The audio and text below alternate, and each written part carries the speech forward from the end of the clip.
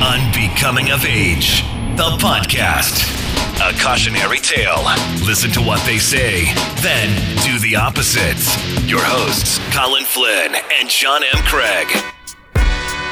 Thank you for joining us. You are tapped into episode number 144 of Unbecoming of Age, the podcast. We are two guys that have never met in real life. I'm one of those guys. My name is Colin Flynn. I live in Iowa. My host, John M. Craig. Yes, hi. I'm a co-host too. Did you say host or co-host? I don't even know. I don't know. I was trying to do it fast. I know. So. You may have turned co-host into one. There was no hyphen there. But if you are listening now, we are inside your brain. I hope. Maybe. No, don't listen. Taking up space that you could probably use. So much. Yeah. You could be doing so much better things with your time right now. I mean, unless you're walking, running, walking the dog, jerking off. Did I have to say that? Really?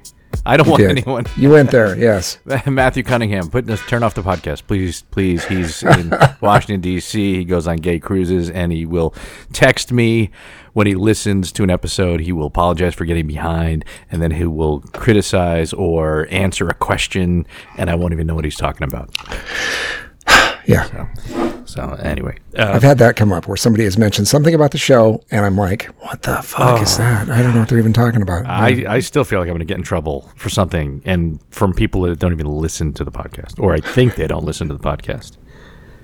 You know? The non-listeners are going to get you in trouble? Is that what you're afraid of? Family and friends. You know, like I feel like there's going to be someone that has been a part of my life at some point in my life, and then either trip and stumble upon it because of a post somewhere.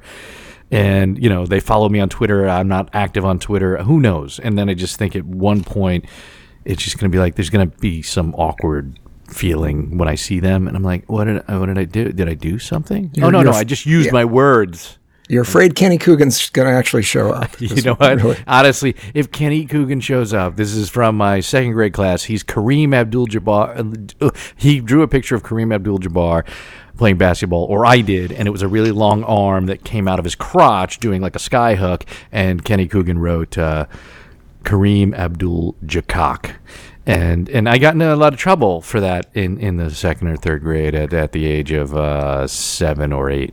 And I didn't do it. He did, but he was one of those kids. And so I talked about him. I couldn't tell you the episode number. Do you know? I mean, it was early, right? It was a long time ago. Yeah, I think I named it. I think if you go back in the name, there's something about Kenny Coogan, I think, in the title. I think so.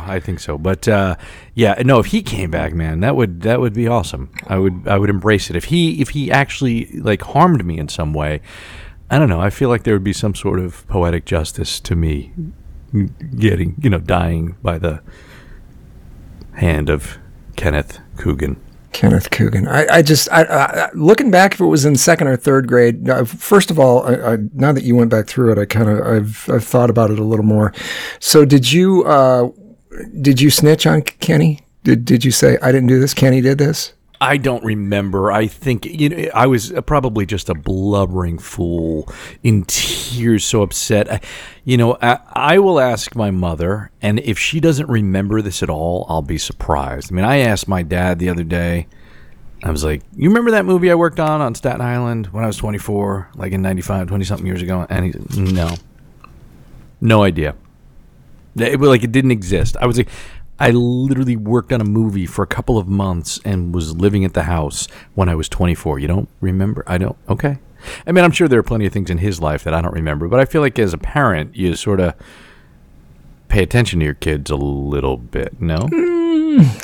Certain things, or some stuff is just white noise. I think a lot of life is like that. I was just thinking about that the other day. I was just thinking about how some days, for whatever reason, there are certain things that stand out, and you pay attention to that particular moment for whatever reason. You remember that day, right. And you know that there were millions of other days around that probably something equally as impressive, maybe for whatever reason, went on, and you just ignored it. But it's like kids bringing home all their fucking artwork from school, and you put that shit up on the refrigerator and you save it and you make a big deal out of it. And some people, have a giant box of it up in the attic somewhere waiting for somebody to do something with it. And really, most of it's shit. It's just scribbles. It's not, there's not much to it really, other than, Right, and at the same, I get that. At the same time, every now and again there is something, I mean, for me, not for everyone, where it's even if I don't necessarily remember the moment and the thing, like it could be as simple as a photo, not as or as simple or as complex as a photograph, a moment in time,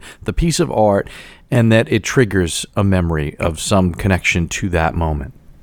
But then you run also the risk, though, of thinking I've got to hang on to everything, because what if I miss that one particular whimsical moment or that thing that's, when most of it isn't, I guess. Well, I will say that most of it is not. At the same time, it is I think it's maybe it's fear of losing the memories, fear of losing the moment rather than being in the moment. FOMO. Right? And having I don't like the expression FOMO. I don't like it's like, I'm in my ex-wife's pool house, but it used to be mine, and everyone would say, is this your man cave? You're making a pool house of your man cave. I'm like, no, I don't like the term man cave. I don't want to call it a man cave. That sounds very, I don't know, like Batman gay, I guess Batman and gay. Same thing, where you have this deep, dark cave with my stuff in it, and for the guys. But Batman actually had a fucking cave. No, he literally had a cave. No, it wasn't bad. No, he literally had a cave. But he had Robin at some point, and he did have a cave, but then there's something about the cave. And again, nothing wrong with if you want to have a gay man cave, and I'm not saying that all man caves are gay. You'd have to have gay activity going on in there for it to be a gay thing or be really deeply closeted. I just don't, I will get caught up on expressions. So hey, dogs, you've got dogs Saturday. Dogs, don't they? Sorry. Didn't they see the on-air light? Well, I brought them into my room thinking they'd be chill. Chihuahua, be quiet. They would be chill. Chihuahuas say that. Don't they have like a fuck you attitude? Some of them. Oh yeah, she heard a noise. She yappy. Thinks, hey, get over here. I don't know. I'm in a very strange headspace the last week or so. So you had a couple of people in the neighborhood, or people that you knew, newish, not maybe necessarily super close to or anything like that, but you had some acquaintances that were generally in about your age. Yes, correct. That dropped over. And, So I mentioned it on the last episode. Yes. So we did record last Sunday. So last Sunday, June 9th, we recorded episode 143, and I had found out earlier that day that my neighbor Mike had passed away at the age of 51. And I knew he and his wife fairly well. Not great, but we weren't great friends, but growing up, our kids growing up together, their younger daughter and my daughter are the same age. They're both 15. And they went to school together, very close in elementary school. But anyway, this guy was a girls' soccer coach, and he was on the board of ed for 2 years, and he was a board member. And he was just a good dude, just a good, solid dude. And I always felt that about him, He actually had a really unique skill. It was fantastic. I don't know if I ever mentioned this. He was able to, this is a big guy. This guy's maybe 6'4", pushing 3, but solid big guy, right? And he had, with his wedding band, he was able to open up a pop bottle of beer, like the cap that you need a bottle opener for. Right. And he was able to do that with his ring. Now, I don't remember what his ring was made out of. And I had a platinum band, and I would try it. And man, it just hurt. It just I would get this red mark, and I would do it, and I was always frustrated. So every time I was with him, because one of the first times I met him was on Halloween, and I was at home. I had just moved into the neighborhood. Kylie's an infant, Cameron's 2, and we're gonna go trick or treating. Right? Really, Cameron. Kylie's gonna be stay at the house with her grandparents. And so I was drinking a beer. It's a beautiful, fall day, and I'm like, this is, and I said, looked at Andre. I was like, should I take the beer? Like, nah, you know what? No, I don't know. We just moved to the neighborhood. I shouldn't walk around. It's really for the kids. And I remember we got to his house, and he was with the larger group. It was like, and we were about to walk past his house, and he says, does anyone want a beer? And he literally got a red wagon and put a bunch of beers on ice in like the little red wagon. And it was like, that was the moment of like, this is the neighborhood. All right, we did all right. I don't care what anyone, I don't care who anyone votes for. I don't care what they do. I grew to regret that. But nonetheless, I was like, this is fantastic. So this guy, I remember he handed me a beer, and he took his wedding band and popped it off. I was like, I just looked up to him like he was some sort of folk hero. I was like, that is the most. I was like, seriously, this is worth having a wedding ring for, So I tried it every single time I was in his presence. I was like, no, come on, let me try. Never. I can't. I couldn't really do it with a lighter either. Some people can do it with I couldn't, but I could do it with a seatbelt. But that in a car, the metal part that latches in. But that seems really fucked up and inappropriate to do it with a seatbelt, right? Especially if you're driving. Want to hear something really gangster? What's that? I knew a guy that could do it with his eye. No. I was going to say teeth. No way. Shut up. No way. Liar. Seriously. No. He'd stick it up in his, in his eye, and he'd close his eye on it, and he could just pop it out with it. Oh. Yeah. No. And not cut anything or do anything. He ended up with kind of a red, thing, but it was, it was a drinking trick thing. Had that guy ever been in prison? What was that guy's story? Jeez, what was his nickname? Budley, Bud we called him. He drank Bud too. I think he's been through rehab. No, he doesn't do it anymore. Yeah, but dumb. That is dumb. He 12 stepped. His 13th step was probably don't do that shit with your eye. Don't do that anymore. Or I wonder if you ever would like pop open like a root beer or a ginger beer where you have to you need a bottle opener for with his eye.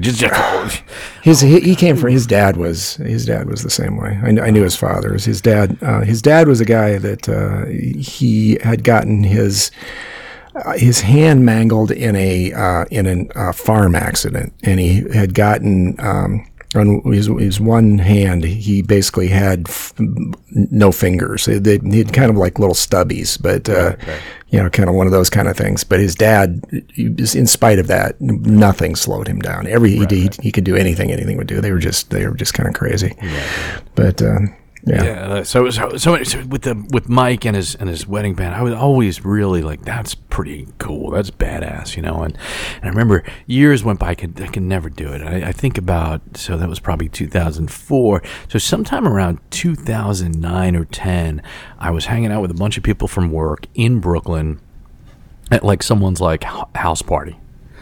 It was me, I was probably right around 40, maybe just pushing 40. And a lot of the people there were in their late 20s and early 30s. And I was likely one of the very few married guys. I was probably the only married guy with kids who lived in the suburbs outside of New York City. And I don't know. I tried it, and I got I went to the refrigerator. I got 4 beers for myself and a few other people, maybe one person from work and 2 other people. Now I was still married. I wasn't flirting or doing anything. And I just in my head, I'm like, I'm gonna bust this out. And I told a little quick story about Mike. I got a neighbor that did, and I popped all 4, and it fucking hurt like a motherfucker, but I did not show it, and I felt so good about myself. I don't remember if I told him that. I may have told him that, but to me, it was like, fuck. I was like, yeah, So again, that's not what makes him a good guy. Okay, that has nothing to do with.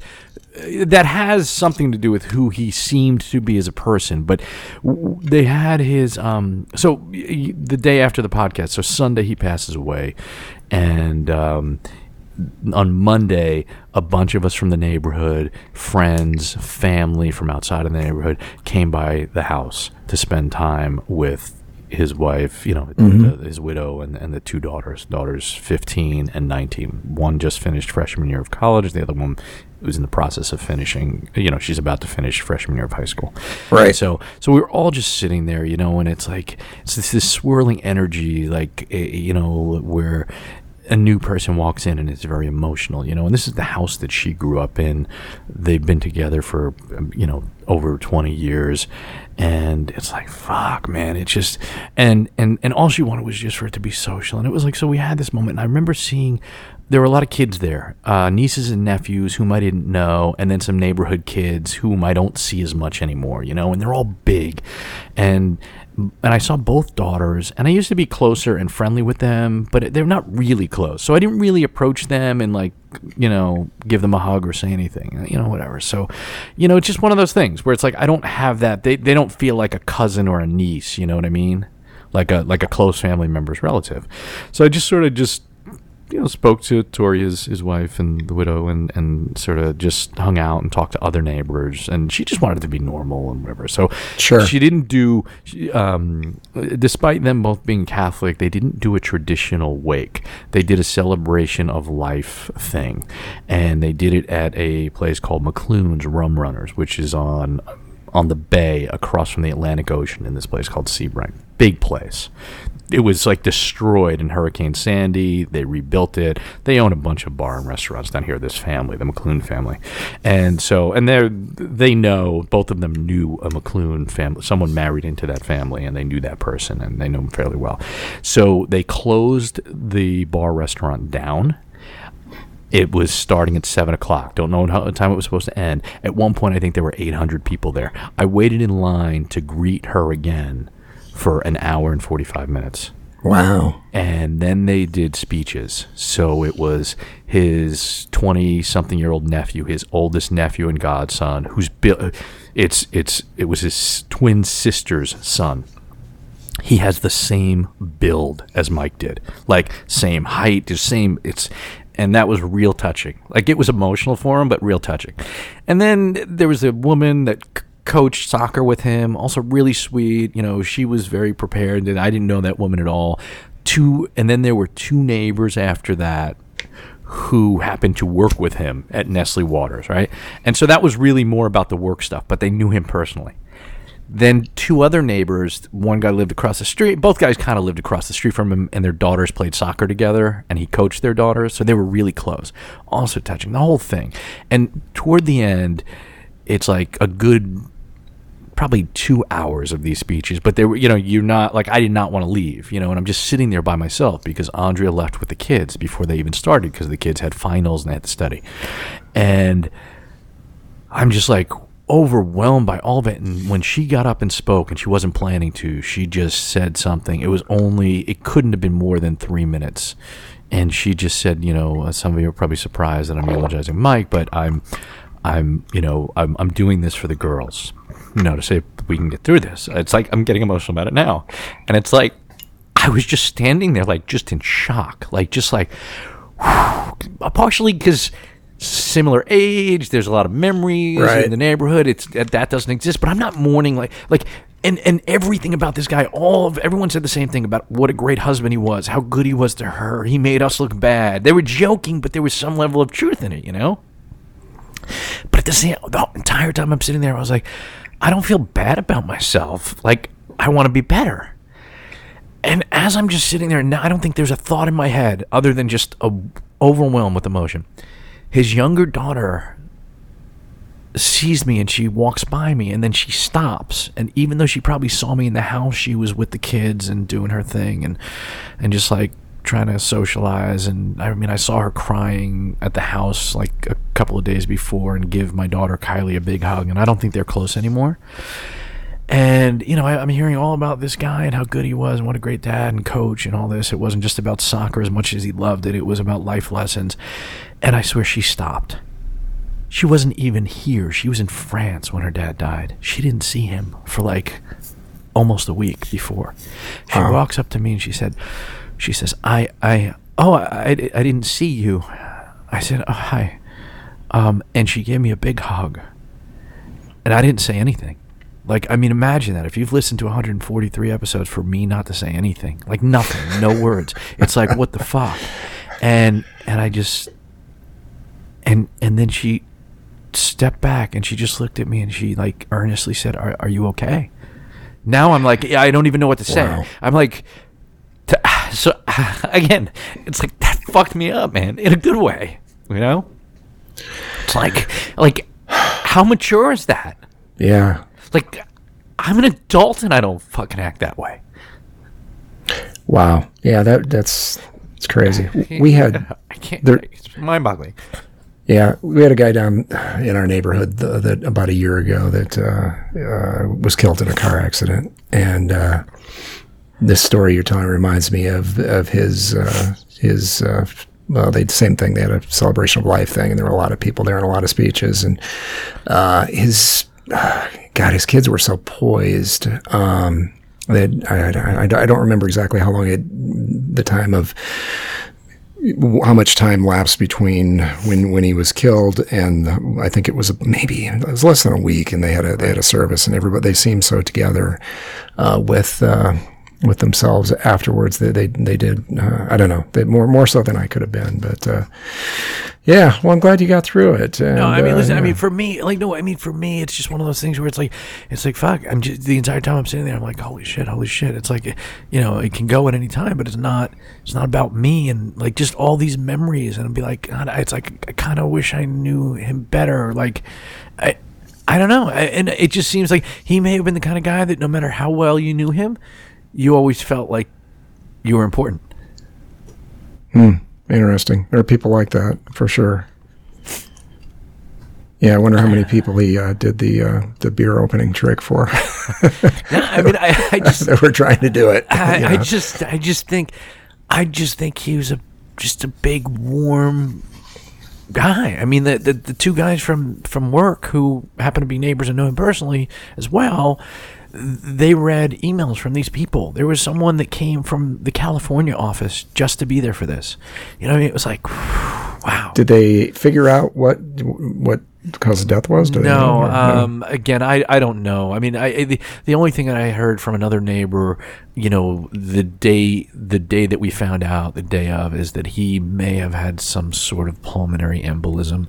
Okay. And all again, right. I don't know much about that. And again, it's one of those things where even when I talked about it last week, it was all new, and like I didn't want to joke about it. I didn't want to make a thing. I didn't want to turn it into any sort of fodder, you know, followed up by some shit joke or something, which is probably probably what I did.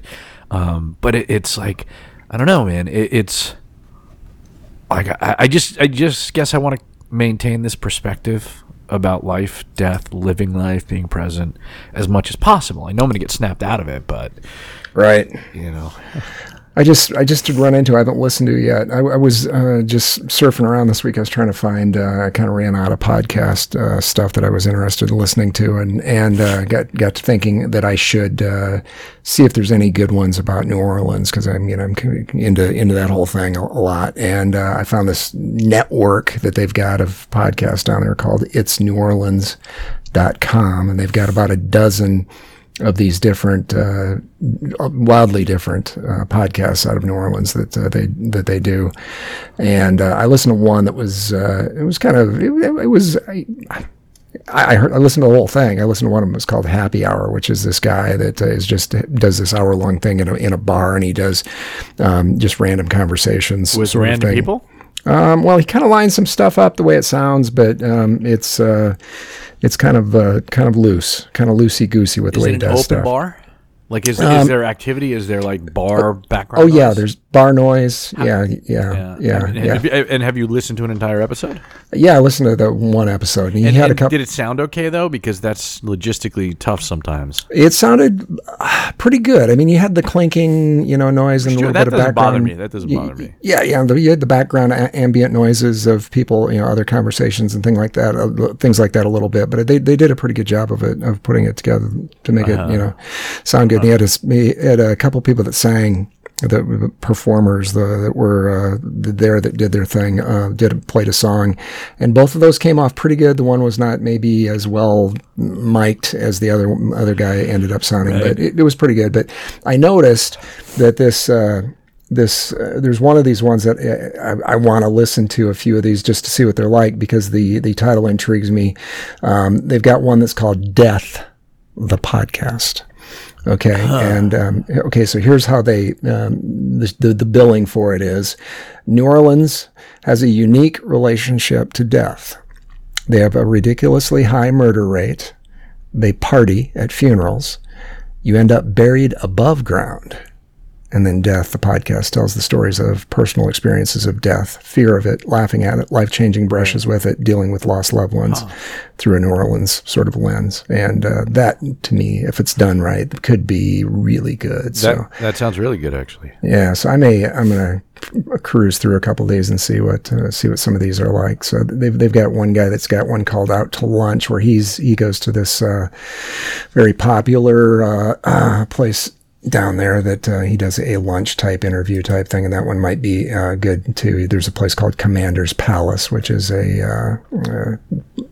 just a storied old school restaurant that's been down there forever, that one of those places in the community that most people are going to end up going to if they go to town, or if they visit New Orleans much. Anyway, I'm gonna check that out. Death, the podcast. Well, there's one, so I don't know this guy. So my ex-girlfriend, she was seeing this guy for half a minute, and she would call him, his nickname was Podcast, basically because he had this podcast, and it's called The Adventures of Memento Mori, a cynic's guide for learning to live by remembering to die. And it's really good. It's surprisingly good. He's done 2 seasons, and I've only listened to a couple of episodes, and it's to me, I listen to that, and I listen to just, the quality, the content, the interviews, the length of it, all of it. I'm like, how did that guy not get picked up somewhere? Something. And it's a good theme if you do it right. Yeah, I think so too. I've always been intrigued by, and my wife thinks I'm morbid, I guess. I like to look at obituaries, and the ones in the New York Times on Sunday always intrigue me because they're really long, and they really want to tell a story with a lot of these people, and to me, there's always, I don't know, a lot of them I read it, and it's like, okay, this could be a book, this could be a movie, this could be something like that. I heard on that podcast, by the way, on the one that I did listen to, there was one of the guys that was on there on that podcast, and it was reminding me of you.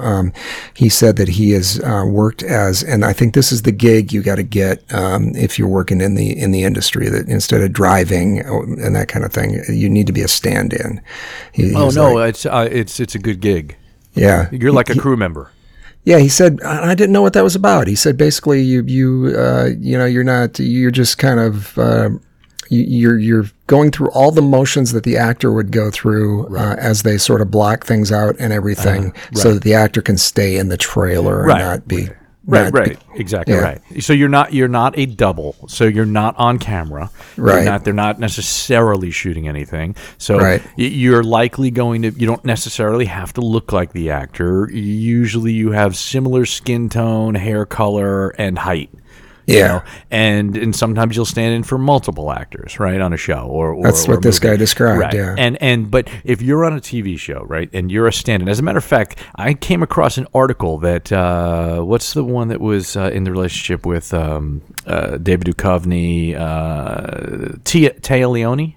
Téa Leoni, yeah. She's got a show Madam Secretary, I think it is. Yes, that is. Right, so that's been going for a while, right? So it's I think it's a CBS show, and it shoots here in New York, and it's been going. I think it's got to be on for at least 5 years. It's probably more like 7 or 8. I don't even know, but there was a story about she and her stand-in, and it's a good gig, and anyone that does it can make a lot of money, and like I said, you're like a member of the crew. You know everyone because you're right there. They're.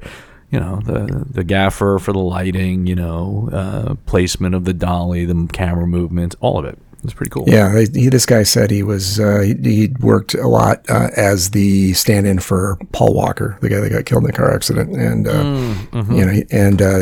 they were like trying to lead him down the path of telling stories about Paul Walker, and he's like, no, he was a great guy. He was a great guy. We ended up being really close friends and spending a lot of time together. And they said, well, who else have you worked with? He said, Woody Harrelson was one of the people. I'm like, Paul Walker, Woody Harrelson. I was like, how do you, so like you said, you don't have to look like him. You don't. And so like, if you're going to be a double, like a photo double. Like you actually need to somewhat look like them. Like a stunt double doesn't necessarily have to look like the person, but enough where they'll put a wig on them, they'll do a whole thing. Of course, the costume will be the same, and the way it's going to be shot, you won't necessarily know. But if you Something watch happens some movies, quickly, yeah, the lower the budget of the movie, you may notice that's not Woody Harrelson, whatever. Like Tom Cruise does a lot of his own stunts, so it's a kind of a different thing. But it's that's a good gig. You have to be in the union. You have to be in Screen Actors Guild, SAG-AFTRA. Oh, do you? Okay. To get it. Yeah. So are you in the union? Are you joining the union with this driving thing, or how's that work? With the theatrical Teamster job, no. I mean, it doesn't work that way. I would have to put in a lot more time, and then it'd be overtime. I'm working right now. You remember? I think the last thing I had worked on was like 4 weeks ago. I think it was the what was that? The Philip Roth book, The Plot Against America. Right. The one I don't even want to say it. Yeah. What was it? Was it John Turturro? John Turturro, Zoe Kazan, and Winona Ryder. Oh yeah. Yeah. Like, I know every time I mention her name, I lose you. I lose you to another time and space. Well, it's better than being obsessed with John Turturro, I think, probably. John Turturro is pretty cool. I like John Turturro. But I'm just saying, it's like, I don't know. Yeah. I just found out, I listened to, I'll get back to what you asked me, but I just listened to Justin Long's podcast. Oh, yeah. I don't know if you mentioned that you listened to this one too. I did. The one with Sam Rockwell. Yes, you did. You told me about it. I did. And I told you I had seen the Martin McDonagh, the Irish playwright, writer, screenwriter, and filmmaker. He did a play. It was on Broadway, and it had 4 actors, and one of them was Sam Rockwell playing like the bellhop or like the front desk guy at a hotel. Christopher Walken, another actor, and then this actress, and I'm pretty sure it was Zoe Kazan, right? But I don't know. I have to look it up because I was listening. I was like, oh, I know who she is now. I saw her live on Broadway. That was a great show, by the way. Yeah, A Behanding in Spokane. Christopher Walken live. Yeah, Christopher Walken was so good. But anyway, so this job, I got called. Today is Saturday, the day before Father's Day. When we're recording this, Father's Day weekend. Happy Father's Day. Okay, so today is Saturday. Yeah, to you as well. It's gonna be great. I got a text from the union hall, because the way it works is that I'm kind of like on a list of guys that can do this job, and I kind of fill in for people, or when they need extra vans, or it's so busy that they need a van for the whole job. They text you, and they're like, and every Friday I send them a text. I'm available full time, and then I may not hear anything, and then at about 4:30 on Thursday, I get a text, and the text is like, "Can you snap into action and work today? Parenthetical tonight." I waited a minute. It was Kylie, my daughter Kylie's end of year dance recital. Mm-hmm. I immediately called my ex-wife. I'm like, Andre, I got the tickets. It's not about the tickets. I don't care about that. But I got to say yes to this. What do you think? She said, yes, say yes. So next thing you know, he's like, all right. I said yes. Text this guy, Mike. Mike would be the Teamster captain, the boss for transportation. Now, I knew this guy. I worked with him. I worked for him 24 years ago as a production assistant / van driver. He was one of 3 Teamsters on a job. So I say, yeah, this is John Craig, the same John Craig from that. He doesn't remember who I am. He doesn't give a fuck. He's just like, yeah, how soon can you get here? Like, he's like, where do you live? I'm Middletown, New Jersey. How long can you be here? And I'm like, maybe like an hour. I didn't realize how close it was to 5, and it was rush hour. Mm-hmm. It took me an hour and a half to get to the Brooklyn Navy Yard in Brooklyn, obviously, Steiner Studios. So anyway, I pull myself together quickly. I should have a go bag, but I don't. But I thoroughly, change clothes, the whole thing. Car, go there, fill out the paperwork. Next thing you know, I'm starting. I meet a guy. He drives the van up to Ossining, New York, and I worked 2 nights in a row. I got home this morning, Saturday morning at 7, I don't even know, fucking 7 o'clock in the morning. I slept like 3.5 hours. And I just feel punchy, because it's tough to get on that schedule even when you're doing it full time, getting on that schedule from just like, we're waking up at 7, 8 in the morning and going to sleep at like 11 to 1, it totally fucks your brain up. But it's good. It's a good gig. I mean, I did it 2 nights. On Monday, I'll work again, and then beyond that, I don't know. And it's an Amazon show. I think it's called The Hunt, and Al Pacino is in it. There's a story. If you just Google Amazon, Jordan Peele, because it's a Jordan Peele project. Okay. Yeah, I think he developed it. And so I think I read something about this at some point. Yeah, it's a 10 episodes. I don't really know much about it, but it's takes place, I think, during right around World War II. Yeah. Right around the Vietnam era, toward the end of it, maybe like around 1970, and then post-Vietnam era, like 1977. Yeah, I'd read something about this. So you have, okay, yeah. I don't know much about it, but it's they're in the middle of it. 10 episodes. I imagine wherever they are now, it'll probably come out next spring or summer, based on just where we are right now. Probably summer. Who knows? So lots of content. That's yeah. That's amazing that allows me to work. Amazon. Well, we keep saying this stuff every we talk about this a lot, but there's the players now are the Amazons, and probably soon Disney's going to be. Disney will be big. Disney, no question, will be big. They own a lot of properties that the Marvel library, the Pixar stuff, the Disney movies. It's ridiculous. Yeah, I last night watched the first episode of a new Showtime thing. What's it called? It's called City on a Hill, I believe. City on a Hill. I don't know much about it. It's a cop show. They're trying to sort of bill it as the next The Wire, one of those kind of things. Which city, by the way? Boston. Huh. And so you... okay, the usual suspects, you would think would be involved in a Boston crime things, would be, Matt Damon, that sort of thing. What's his name? Ben Affleck.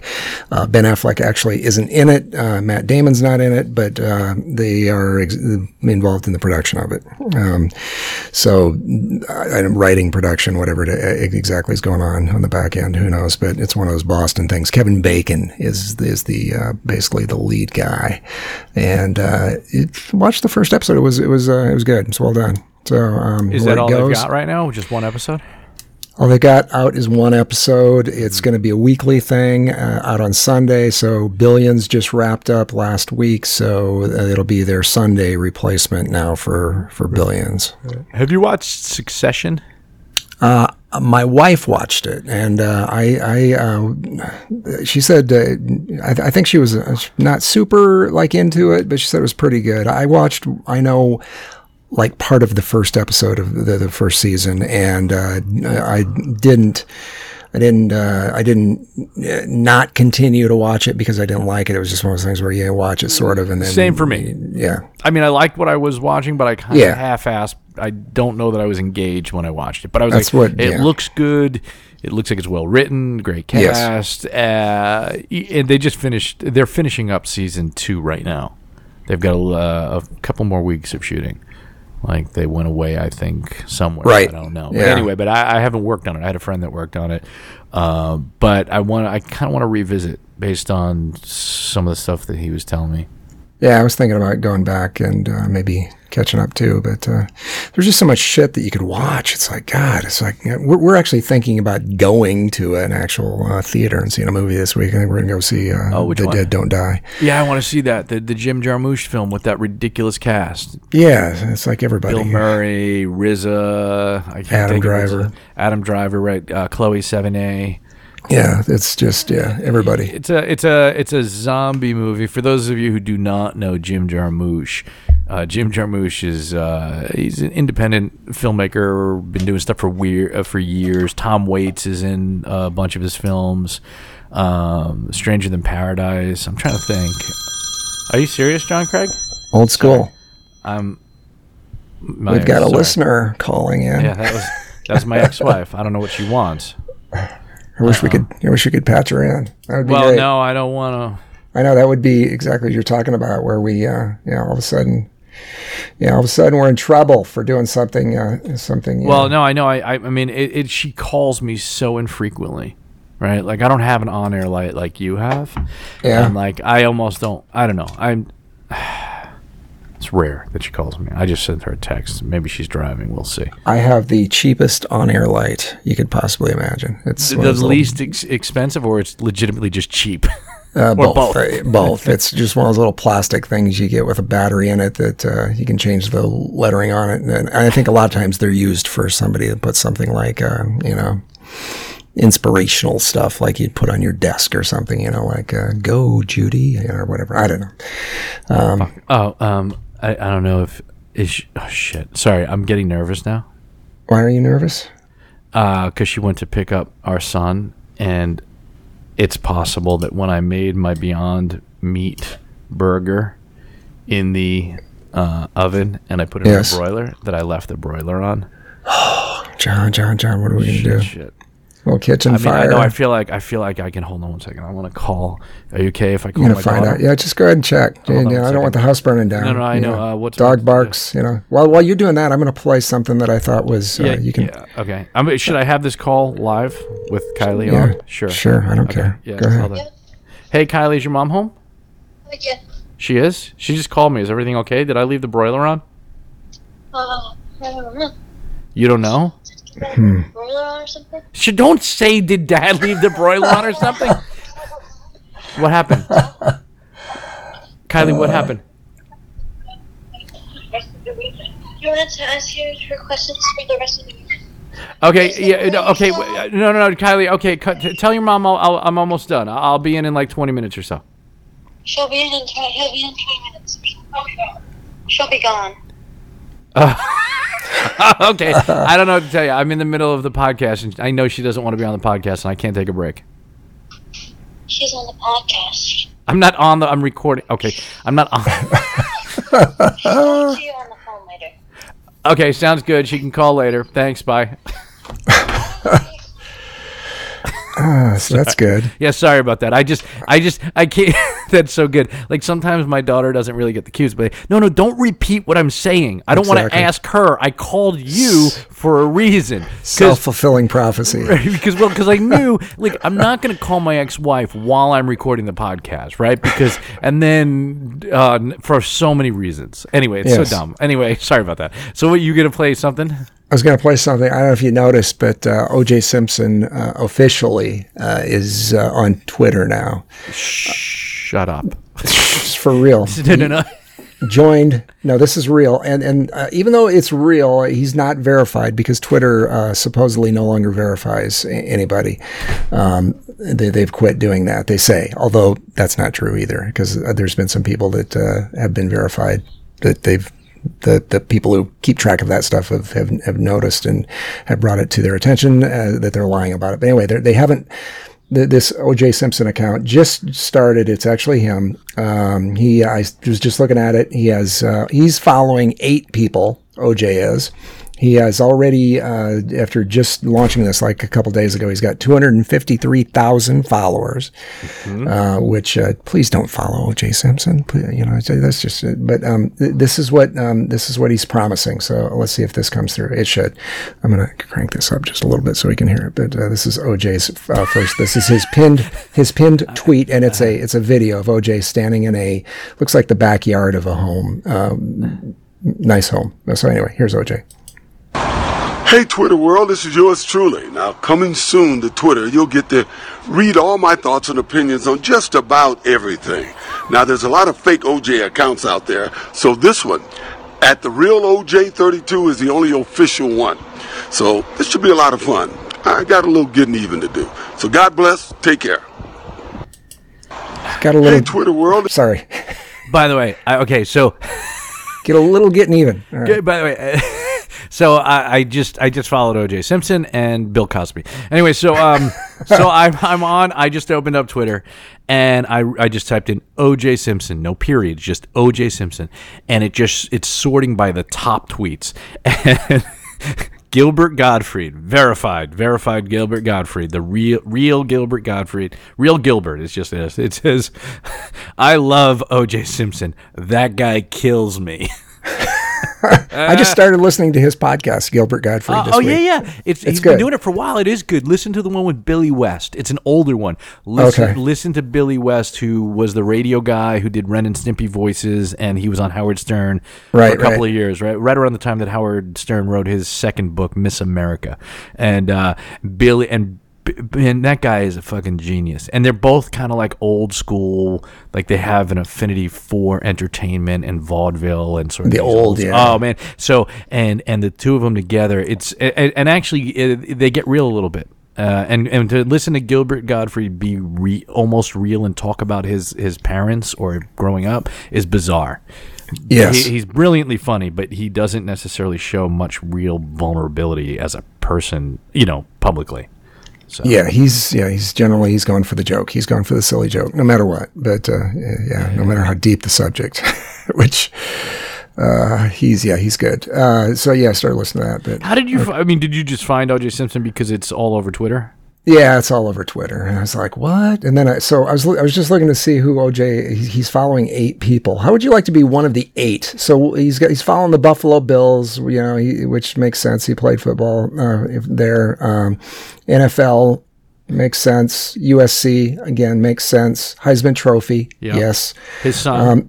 He's got Tim Graham. PGA Tour is another one. Yeah.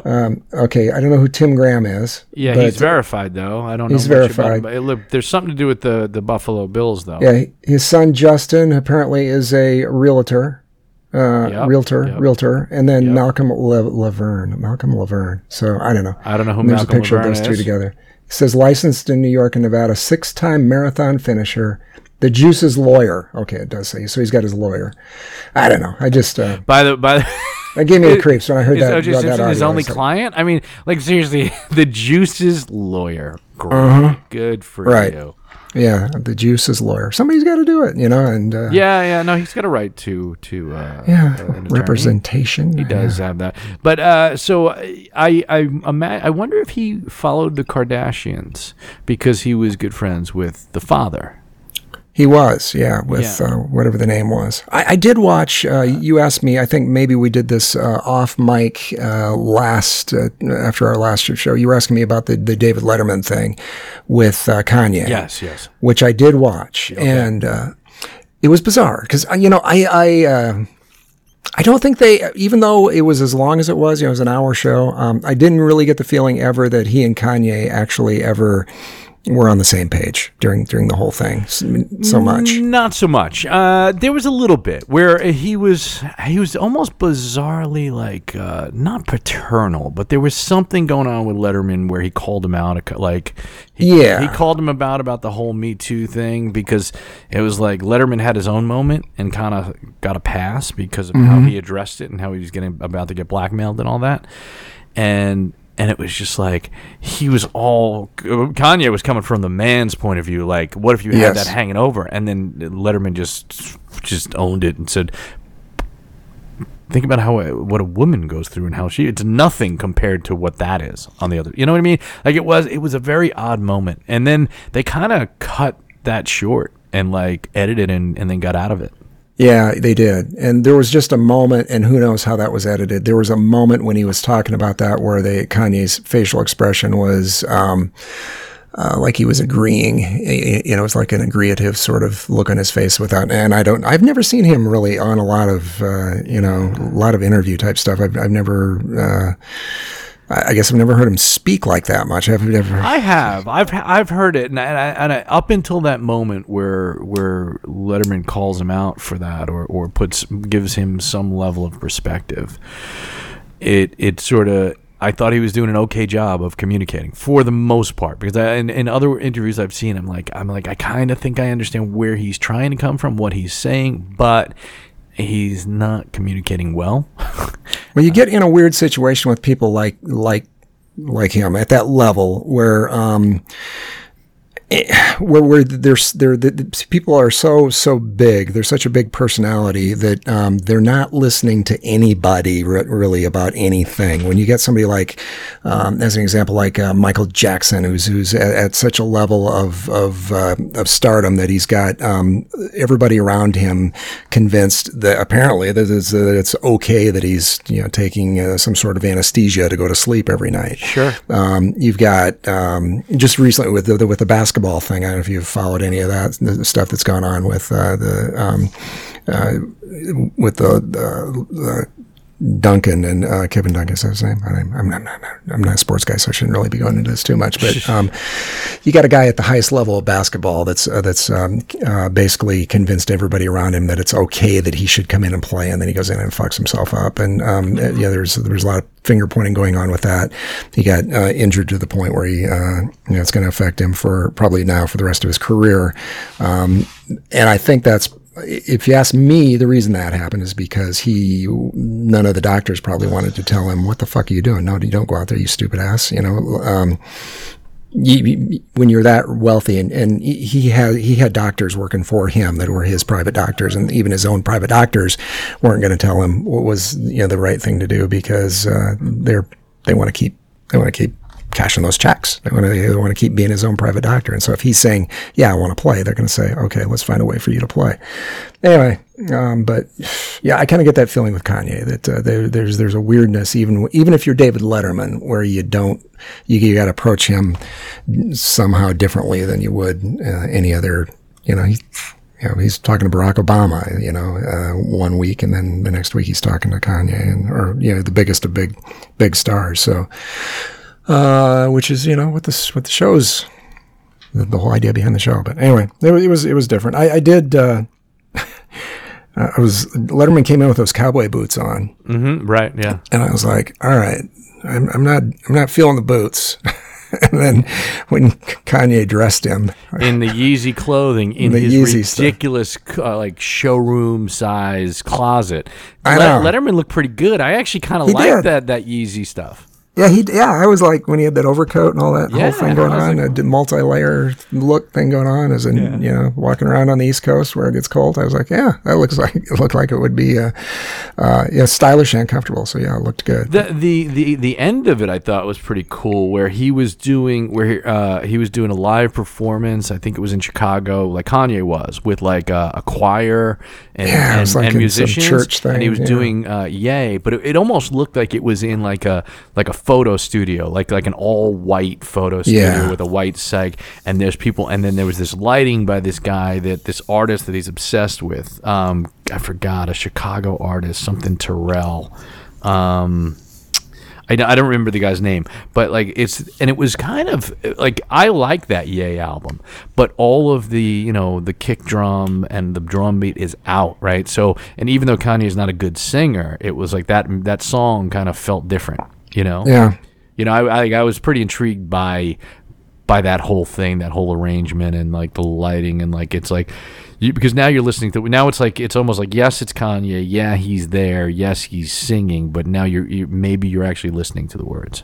That was, for me, that was a little interesting there, in that he started singing, and I was like, okay, I'm hearing him sing without any kind of auto-tune thing going on at all. It was different. It was different, but it didn't bother me, because I had listened to that record over and over again when it came out, because I had been fascinated by him for years, didn't know a lot of his music, didn't know much, and I said, I'm just going to listen to this. And I was in that hip-hop kick for a while, and I started to listen to some of this stuff, and that was the one where sometimes, what's that line where you're, I put my hand on the stove just to see if you could feel, like there's this, I don't know the exact line. I don't know the exact line, but yeah. Whatever. Every time I heard the song, I'd be like, "Oh wow!" There's a couple of things in there when he's talking about his daughters and what he wants them to be. That you're like, "Oh, it's like, he's not always communicating things well, but there's stuff that he's going through in his head and experiencing, and he's like, and there's a lot of duality,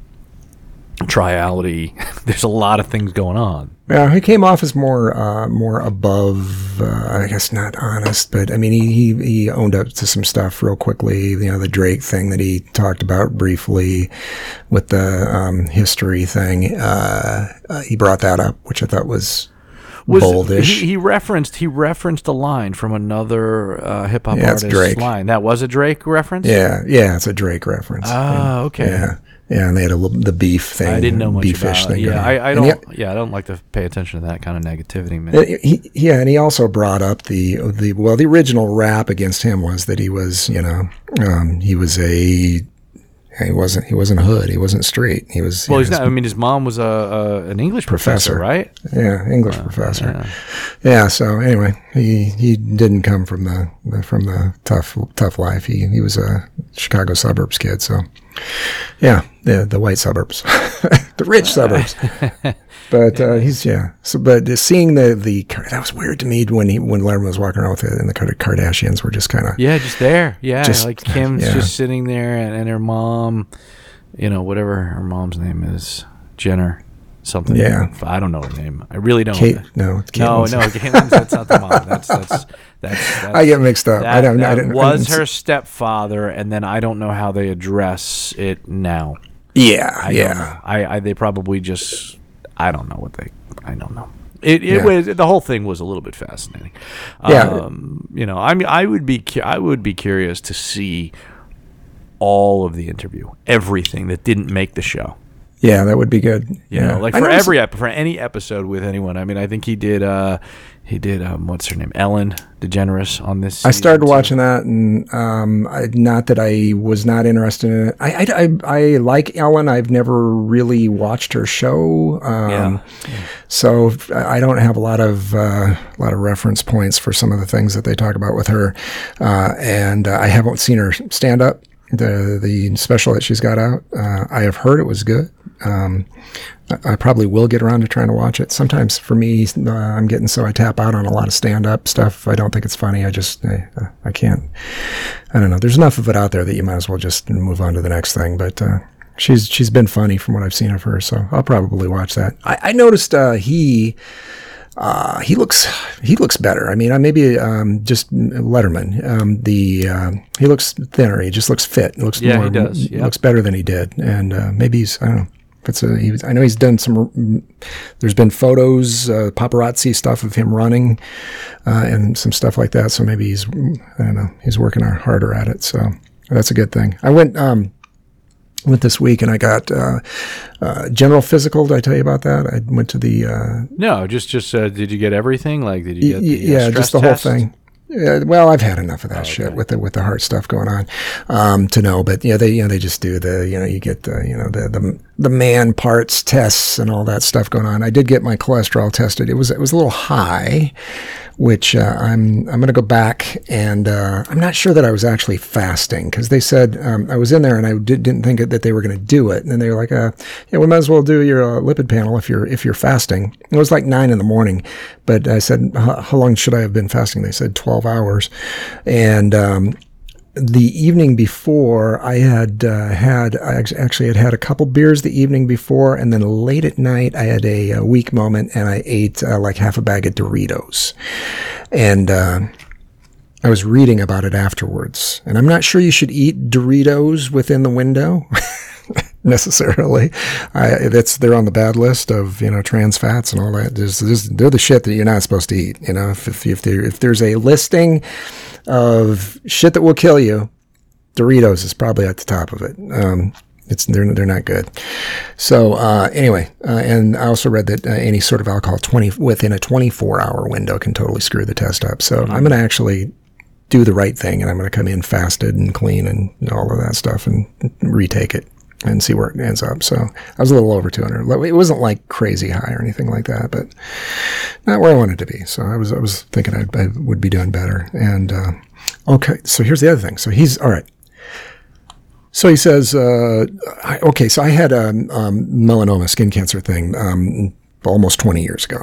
And he's like, he goes, so what was the date of the melanoma thing? And he's looking back, okay, blah, blah, blah. He goes, you go to your dermatologist regularly? And he knows the name of this dermatologist. I won't say what it is, but he goes, have you been? And I said, no, I haven't actually been. I kind of keep an eye on it myself. And he's like, well, why don't you just go in just for the heck of it? And so we'll schedule you. And so I figured that would be a while before I could get in to see this dermatologist for just a regular check. But when they called scheduling, they said they had somebody canceled and would I like to come in like the next day? And I said, sure, I'll go ahead and do that. So I went in the next day, and so he's looking me over. Yep, fine. Then he's like, looks at the top of my shoulder and he sees this tiny little deal that he didn't like. He looked at it he actually pulled out a little microscope thing that little handheld sort of, monocular sort of thing that he looked at it with. And he goes, this got kind of a funny edge. I don't really like this. He goes, I'm just going to take this off. That's okay.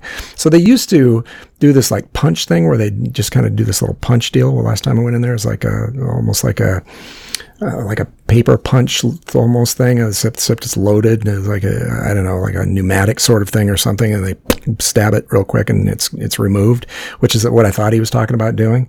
And then I realize, he's like, tells the nurse, we're going to take a sample, or we're going to blah, blah, blah. They're just moving around kind of quickly. And I realize he's actually going to like cut it off and remove it. And so he, within just like 2 minutes later, I'm numbed up and he's cut like 1.5 inch cut, 3 stitches, yanked a tissue sample out. And so I got stitches in my shoulder now. Well, they take that to the lab to try to figure out if there's anything sideways going on with that. Was it painful? No, because they numb it first, but it's just kind of a pain in the ass. But even after the fact, maybe numb it. After the fact, later it was. Once that stuff, once the numbs it, whatever the hell that shit is, wore off. Yeah, then it was. Yeah, they didn't give you any like painkillers, any opioids or anything. No, not this go around. Now, if this does turn out to be okay, so this one so it could be nothing, which is what I think is going on, or it could be. There's different forms. If it would be like, it could be like something they call precancerous. It could be basal cell carcinoma, which is not as serious as if it were a malignant melanoma. If it's malignant melanoma, then they cut off a big fucking hunk. So I'm still not. Does that make me nervous? Yes. Sure. Thinking about all of that, but it was so small. I'm convinced that even if it were something that turned out to be malignant, that it was so small that it would be like a pre-stage 1 sort of thing. Because it was, like I said, he had to get the the magnification out basically to kind of look at it, and we'll see. You just gotta play it when it happens, as it comes. Take it when it comes. Right. Stitches, high cholesterol. It's always some fucking shit. How's the health, John? How are we feeling? We're at that part of the show. How's the health? I saw. Okay, I ask you this, and you think about it. So I saw Bill Gates, the smartest man in the world, right? Is he? I don't know. He's probably very wealthy. He's not very wealthy, but he's like top 3. Yeah. So he tweets occasionally. He's not a big, he's not. He's no O.J. Simpson. He's no O.J. Simpson, and his he's not wife's still alive. Yes, and he's not the president, he's not like that. But he tweeted this chart this week that was it was pretty telling because it showed 3 columns. One column was, and he was trying to point out that a lot of what goes on in the media on places like Twitter, Facebook, the news, no matter where you consume news and how you consume it, we are bombarded with stories about things that sometimes make sense and sometimes don't. He was saying probably don't. And what he was getting to was within the health world. He said he had one chart that showed how people actually die. We've been talking about dying on this show a lot.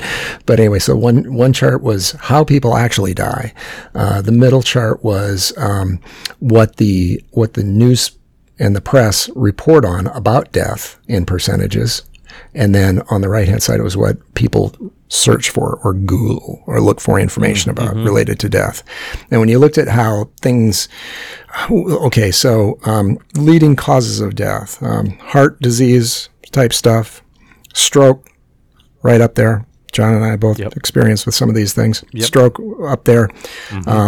Third cause, which is huge, way bigger thing than I would have ever really thought about much, is accidents, just accidents. Car accidents. Any kind of accident. Accident. Yeah, but I'm thinking it's got to be car accidents. Do you know what the rough percentages were? Like, how far behind was that from the leading causes of death? Let me. And is this America? The only reason and you know what? It doesn't matter. Like, in the end, I mean, you know, you got to try to avoid accidents, but they're called accidents because they're fucking accidents.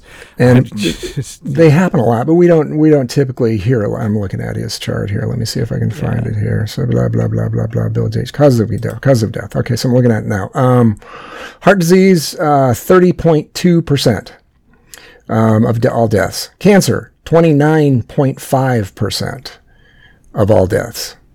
Road incidents, road incidents, falls, and accidents, 7.6%.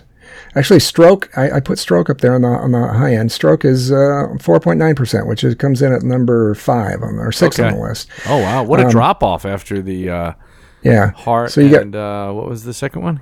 So the second one was cancer. Road incidents goes down to 7.6%, but still pretty high. Lower respiratory disease, so breathing type stuff, 7.4%. Alzheimer's is 5.6%, and stroke is 4.9%, so about 5%.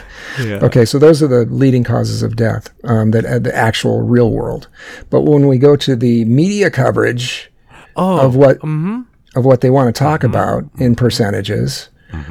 Cancer is the heart disease, even though it's by far the leading cause of death, 30.2% of people dying from it.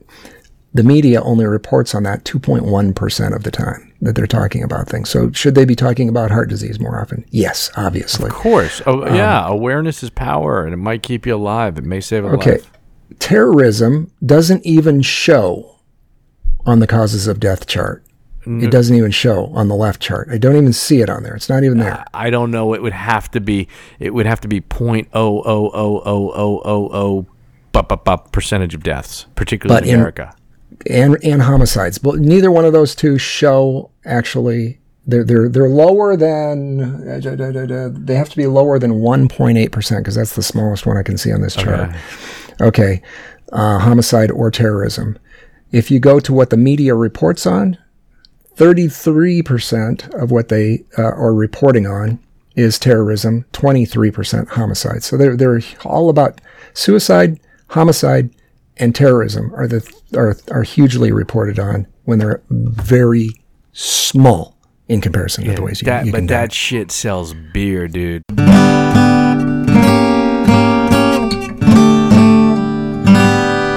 And that, ladies and gentlemen, is our show. Let's let Mr. Big Voice take us out. Thanks for listening, and we hope you enjoyed Unbecoming of Age. Bonus content at unbecomingofage.com.